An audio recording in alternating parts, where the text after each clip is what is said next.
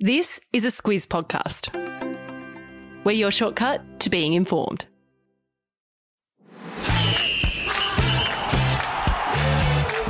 Good afternoon, I'm Greg Elliott and this is Sport Today, a weekday sports news podcast designed to keep you on the ball. And I'm Gemma Ryan. It's Wednesday the 24th of March. In your Sport Today, Patrick Dangerfield has been suspended for 3 weeks in the AFL, and in NRL, Bronson Xerri has been suspended for 4 years. Plus, Anthony Mundine officially retires from boxing and Eddie Jones is under review as England's rugby coach. All right, let's dive in.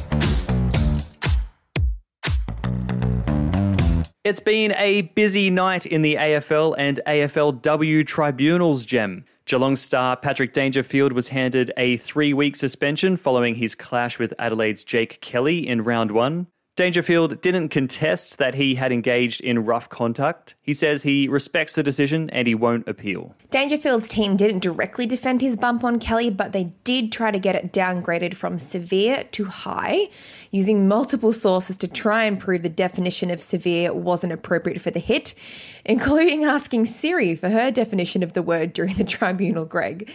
Dangerfield said after the ruling that he was disappointed, but he appreciates the league is focused on the need to protect players' health and safety and respect concussion for what it is. This comes off the back of the AFL implementing its 12-day out-of-play rule for any concussion, meaning Jake Kelly would be out of game for 12 days, time he'd have to do even without his broken nose from the collision. And in the AFLW tribunal, Fremantle midfielder Kiara Bowers, a strong contender for this season's Best and Fairest, has escaped a suspension for her tackle on the Melbourne Demons' Eden Zanker on Sunday. The Dockers successfully argued for the tackle to be downgraded from medium impact to low impact, meaning Bowers will cop a $400 fine, but can still play in this weekend's final round of the home and away season, where the Dockers face the North Melbourne Kangaroos.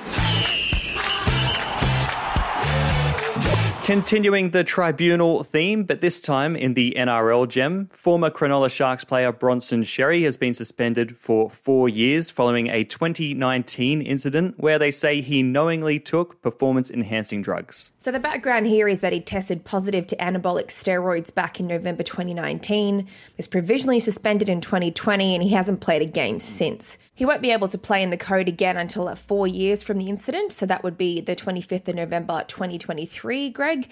But he says he takes full responsibility for his mistake, acknowledging he put himself in that position, and he promises a comeback in 2024 when he'll be 24 years old. And finally, for the NRL today, Penrith co-captain Nathan Cleary has been ruled out of playing this week in the Panthers' grand final rematch against the Melbourne Storm after he took a knock to the head last week. This will give young gun Matt Burton a chance to step up into the halfback role in tomorrow night's match at a soggy Panthers stadium. Anthony Mundine has officially retired from boxing. The 45-year-old has been active in professional boxing for 20 years with a record of 48 wins and 11 losses, plus a handful of world titles during his heyday. And he says this retirement is for real. No comebacks this time, Gem. Yeah, he says this is it. He's officially hanging up the gloves. He held the World Boxing Association's super middleweight title twice between 2003 to 2008, held the WBA super welterweight in 2011, and was well known for his heated rivalry with Danny Green. Mundine was a showy fighter, known for some pretty polarising statements during his time about Indigenous issues, his Islamic faith, and so much more. Today, he apologised for any time he offended anyone during his career, saying he's sincerely sorry and asked for forgiveness, saying he's more mellow now that he's older. Before his boxing career, Mundine had a career in the NRL in the 90s and was the highest paid player before heading to boxing.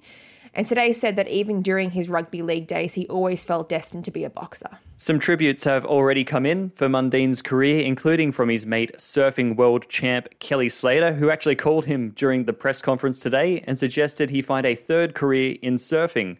I wonder if we'll see him in that next, Gem. Honestly, I wouldn't put it past him. After a fair bit of talk lately about his performance, Aussie Eddie Jones, coach of England's rugby union side and the highest paid coach in the code worldwide, will find out his fate next month, Gem.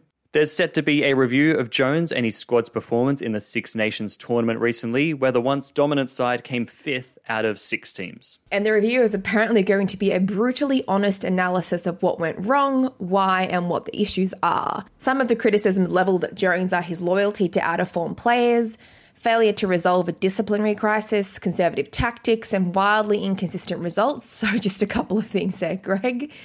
There's no certainty Jones or other coaching staff will lose their jobs, but Bill Sweeney, the head of the UK's Rugby Football Union, said they won't be leaving any stone unturned. Yeah, and Sweeney said he's spoken to Jones and that he's also disappointed with the performance in the Six Nations and reconfirmed his respect for Jones, saying he's one of the best coaches in the world.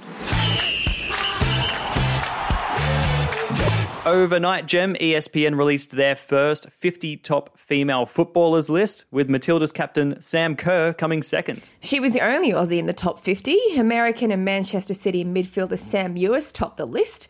Kerr's been in great form for her club at Chelsea recently, who sit on top of the Women's Super League at the moment. Yeah, and her hat-trick in the Continental League Cup final last week would have helped. Surely that would have helped.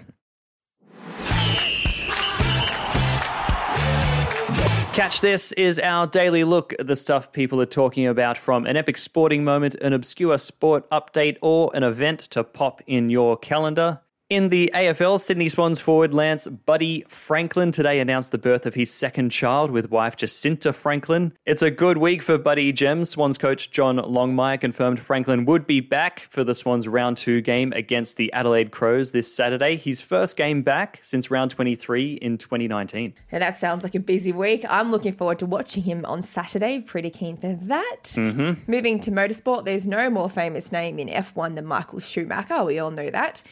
His son Mick will debut this weekend when the F1 kicks off in Bahrain. He'll be debuting at the same age his father did.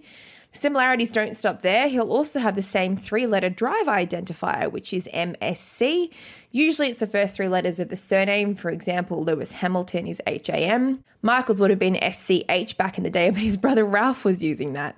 I'm looking forward to seeing how Mick goes. Yeah, me too. That's all from us here at Sport Today. Thanks so much for tuning in. And if you like what we're doing, give your mates a nudge. Word of mouth is really good for us. And we'll catch you tomorrow.